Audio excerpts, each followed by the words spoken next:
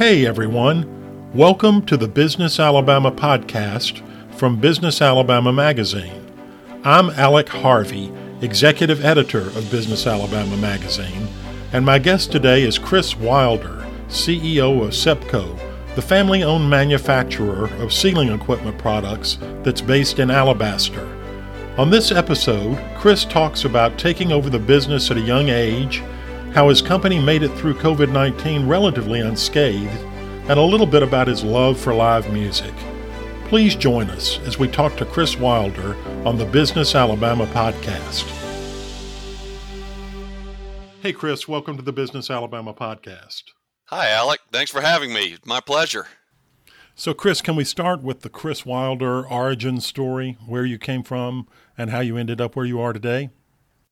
I was born in Ohio. I had young parents, and my father was a brand new college graduate, and he was kicking around at different jobs. I think he literally was a grave digger for a bit. He was an insurance adjuster, and of all things, his new father-in-law got him a salesman training job. And my father was from New York, lived all his life in New York, went to school in Ohio, and got his first real job, and they sent him to Louisiana, Lake Charles, Louisiana. And A little bit of a culture shock there, huh? Absolutely. He and my mother would tell the funniest stories about they didn't know what the people were eating, they didn't know what they were saying, they didn't know what they were wearing, but they did really like it. And that was in the industrial sales business. And one thing led to another, led my father to Birmingham, Alabama, where he started his own industrial distribution company. At that time, I was a first grader and moved to Birmingham and started first grade and grew up in our family business, learning products and customers and the service level that was required to keep those customers happy. Went off to college, went to Auburn University, married with kids, and my father, while I was in college, had started a new business. It was a manufacturing business, an industrial manufacturer, and graduated college on a Thursday and went to work at the new business on Monday, and been here ever since. Just a few years into it, my father unexpectedly passed away at an early age, 51. We were fortunate that we had an excellent management team in position, of which I was a part of, and we have been growing the business ever since. I love the graduating on Thursday and going to work on Monday. Was that always the plan? Are you surprised that you're sitting where you are right now, 30 some odd years later, or did you know what your future held? Yeah, that's really a good question, and I actually at my age now, I probably think more about it these days. I really can't recall a real discussion about what I was going to do with my father. Like I said, I grew up in the industry. I mean, I've been sweeping floors on Saturday mornings and working over Christmas and summer breaks from as long as I can remember. And I think it was almost just more of an understood thing that I understood that's what I was going to do. He understood that's what I wanted to do. And it just sort of happened. So were you a business major at Auburn? Did you know enough about your future to do that? I did. I was a business management major, which, given my particular situation, the way it worked out, was a pretty good one. It taught me a little bit about a lot of things, and that suits my role in what I do here at work. We've got some great experts that can really drill down into some subjects much better than I can, but I know just enough to be dangerous about a lot of stuff. So what do these people do at SEPCO, Chris? I realize it's pretty specialized, but when you meet a stranger who asks what you do, What do you tell them about SEPCO? So we're a manufacturer. The easiest description is we make a line of industrial pump parts. In greater detail, We make these parts that help the process industries, anybody from pulp and paper to chemical processing to mining, power generation, water and wastewater treatment, food and beverage production. We help them operate more efficiently, reduce energy, conserve natural resources. We are specifically manufacturing a series of parts that help seal their rotating equipment, industrial pumps, industrial valves, all kinds of other operational rotating equipment. And we make the sealing device that keeps that equipment from leaking, helps protect it from thermal damage, and like I said, helps conserve resources and energy. We also manufacture a line of high performance industrial plastic parts that get used in this industrial sealing industry.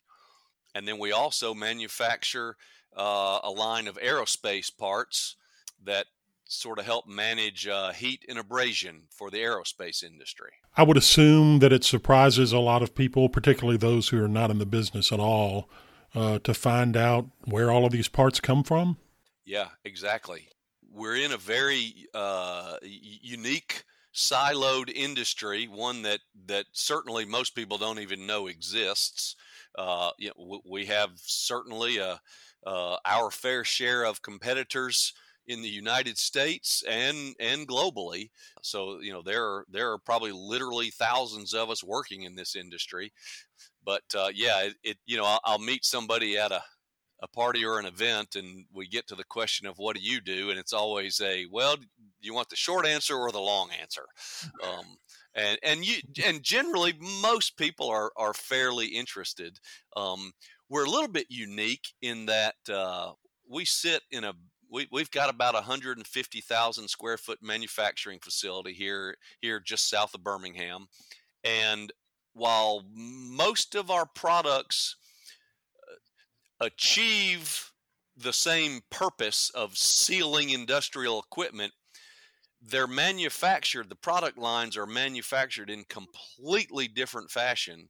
So we're almost a combination of 6 or 7 totally different businesses under one roof.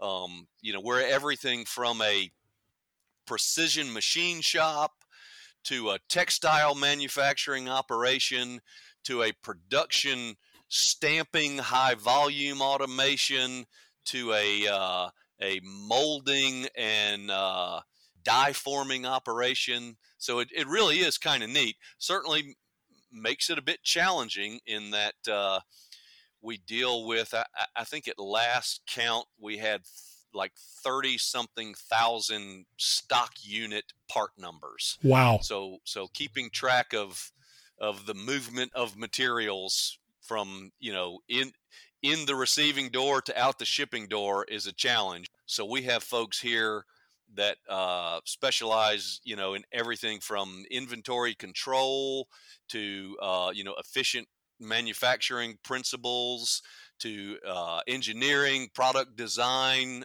accounting, information technology. We have more computer networks here than I would have ever imagined we'd have when I first started in this business. So a little bit of everything. How many folks do you have there, Chris? We have about 100 here in Birmingham, and then we have a second facility out near Austin, Texas, where we manufacture our precision plastics, and that's got another dozen or so out there. So, Chris, you've been at the company, or at least around the company, for 35, 40 years. Yep. Can you talk about the changes you've seen in the industry over those decades? Yeah, certainly, one of the biggest changes I think has been the way the digital technology has even come to our industrial manufacturing marketplace. We are from A to Z involved in it, from product design to to marketing and advertising. Some of our biggest maybe challenges over the years as I've been here we've made a number of acquisitions over the years, and those are always challenging, but really exciting. Typically it's getting us into a new market or a new segment of products. And speed usually is speed and timing is important, and trying to get rapidly uh, to the top of personnel and logistics and market research. It can be a bit nerve wracking, but it's really fun. But those have been some of the, I think, most challenging and I don't want to say stressful, but challenging times is a good way to put it. I think one of the more tough things we've had to learn over the years, as we truly have opened operations outside of our one facility, as we've gone to a multi-operation business, learning to keep that corporate culture and that communication as we truly become a operating in multiple states with multiple locations. um, Certainly is challenging. I think we've done an admirable job at it, but that was a true modification to our way of thinking when we're trying to, I don't know, trying to do some type of employee welfare program, and we roll it out, and then somebody says, "Hey, what are we going to do about Texas? We got to remember to ship these goods," or so there have been a few gotchas, but we work hard at that kind of stuff. So, speaking of challenges and stress, let's talk about the past year. Can you tell me how you feel SEPCO has handled and is handling the pandemic and all that entails? Yeah, sure.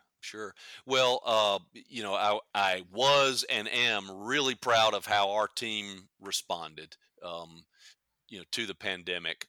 I can certainly, report at this time we're in great shape, and the numbers of our employees that are vaccinated are coming up every day. So I think I agree with most folks that definitely feel like the light at the end of the tunnel is not a train, but it truly is daylight. I recognize we're not there yet, but we're getting there. Our team responded pretty quickly, actually, and I think it mitigated, many of the problems that could have impacted us. We are a manufacturer. We were deemed an essential critical manufacturer, by the Department of Homeland Security, with our relationship to power generation and aerospace and transportation and water security, and so we make things, and that's very difficult to do from a at home setting. So most of our team was here on a daily basis, continuing to produce product.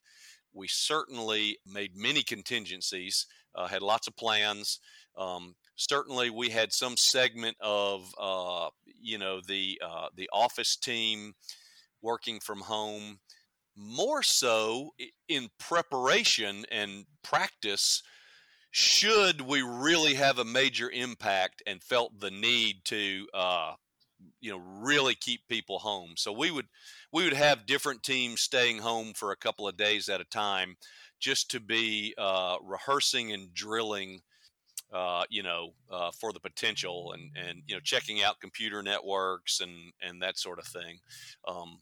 But as far as modifications go, Alec, we did everything from staggering our shifts to controlling access to our facility to the obvious 6 foot social distancing and hand sanitizing and mask wearing. We had to modify some workstations, and we've got a safety team, and had them constantly evaluating and reviewing work environments, and trying to spot those opportunities of a potential spread situation. And reworking a lot of our day-to-day situations. And I guess with the way your business is spread out among a number of different states, some of the basic logistical stuff that many of us had to deal with coming into this, as far as staying in touch and having meetings, you all were already doing. We were very fortunate, I think, in that we, of all things, adopted the Zoom technology about 3 or 4 years ago, and when nobody had ever heard of it. And our team, we've got a network of regional managers around the country, and we had been having weekly meetings over Zoom for years. So our team was, that was nothing. I think what did change, though, is that was always an internal tool for us. We'd really never used it externally with our customer base at all. And since COVID, we have definitely brought that video conferencing aspect to helping our customers with training, with troubleshooting. That was the kind of the new technology adaptation we made, was going from internal use to external use. So, speaking of technology, I'd like to end today with something we call business casual. It's just a quick look at podcasts you might be listening to, books you might be reading, movies you might be going to now that we can get back to the movies. These can be business oriented or fun stuff that just helps you unwind after a long day or a long week. You mind if I pick your brain? Yeah. So, do you listen to podcasts? Do you have a favorite? So I'll answer you literally. I just came back from lunch a little bit ago, and I was stuck in traffic, and I was literally listening to Conan O'Brien's podcast. I think it's called Conan Needs a Friend or something. And it's just hysterical and irreverent. And certainly in some, over the last year, in some, I haven't been without my pandemic stress. It has been a really fun break to listen to that, on my commute some. That's literally been my latest podcast obsession. What about books, Chris? Are you reading anything? Lately I have been just completely hooked on World War II novels. Those novels that are based on actual events.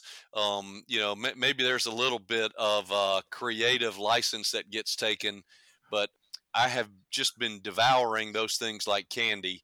At least the way I read, and that's in bed at night, maybe 10 pages at a time, five or which are the 5 pages from last night, and then five of the new ones. It's probably a really boring answer. I read in bed, and I'm bad to take the book jackets off because they make noise and flop around and get in the way a little bit. So a lot of times I'm just reading a green book or a blue book, and I completely forget, 300 pages in, I'm forgetting the author and the names, and the stories all start to run together. So if I were to ask you for a recommendation, you'd say definitely the blue one? That's what you'd say? Yeah, exactly. So when you're not watching something or listening to something or reading the blue book, what do you do to unwind? Anything else? My current probably unwinding obsession, I have become a road cyclist. Maybe much to many people around me's dismay. I try and be as safe as I can, but I have gotten hooked on it. Some of the, for exercise and the thrill of it's really fun. And there's some great local groups that I'll get out and ride with on the weekends, and we'll go 30 or 40 or 50 or 60 miles. It's a great way to burn some calories, but work off any residual stress. And it's just really fun. I've, for the most part, early on in the pandemic, certainly those habits changed, and it became a little bit of a solo affair. But as things has eased, riding bikes with some folks outside has actually, worked out pretty well. I love to listen to some live music. I certainly miss that. I might have snuck to maybe one event of some live music on a small setting, and it made me a little uncomfortable, and I didn't last too long. But I look forward to kind of getting back to that world again. There's just something about w- a live performer, whether it's music or even a play or a show or something. There's something just really unique about that. Talents which I do not possess, but I really do miss some of that. Chris, one last question, and I'm going to take you back to your office. What is the most fun thing about your job? What would you tell somebody? Oh man, I guess the funnest, the best part of it, the most fulfilling part is when we've got a challenge, whether it's operational, logistical, whatever, when we have to design something new from a product to a procedure. When we get a team together and we're facing an obstacle and people are brainstorming and thinking and organizing. It's really fun when lots of those all the different routes that those things can take, and the healthy debates and arguments and decisions when it comes full circle and it starts to work, and we start to check it off as a completed task. That really is fulfilling, and I think that's what's maybe helped me to be able to be in this job for, I'm afraid to say, I think like 35 years now. um, Finding the satisfaction in those smaller successes. It really is the funnest part of it, and I've learned to enjoy that, and fortunately we get more things right than we get wrong. We'll make a mistake or two here or there, but usually all of our team has their heart and their soul in the right place, and we get more right than we do wrong. What a great note to end on in a conversation that hits so many different kinds of notes. Chris, I can't thank you enough for joining us. Absolutely. Been my pleasure. Thoroughly enjoyed it. Nice talking with you. Thank you again to Chris Wilder and to you, the listener, for joining me today on the Business Alabama podcast. Until next time, this is Alec Harvey. Find more from Business Alabama in our monthly magazine and online at businessalabama.com.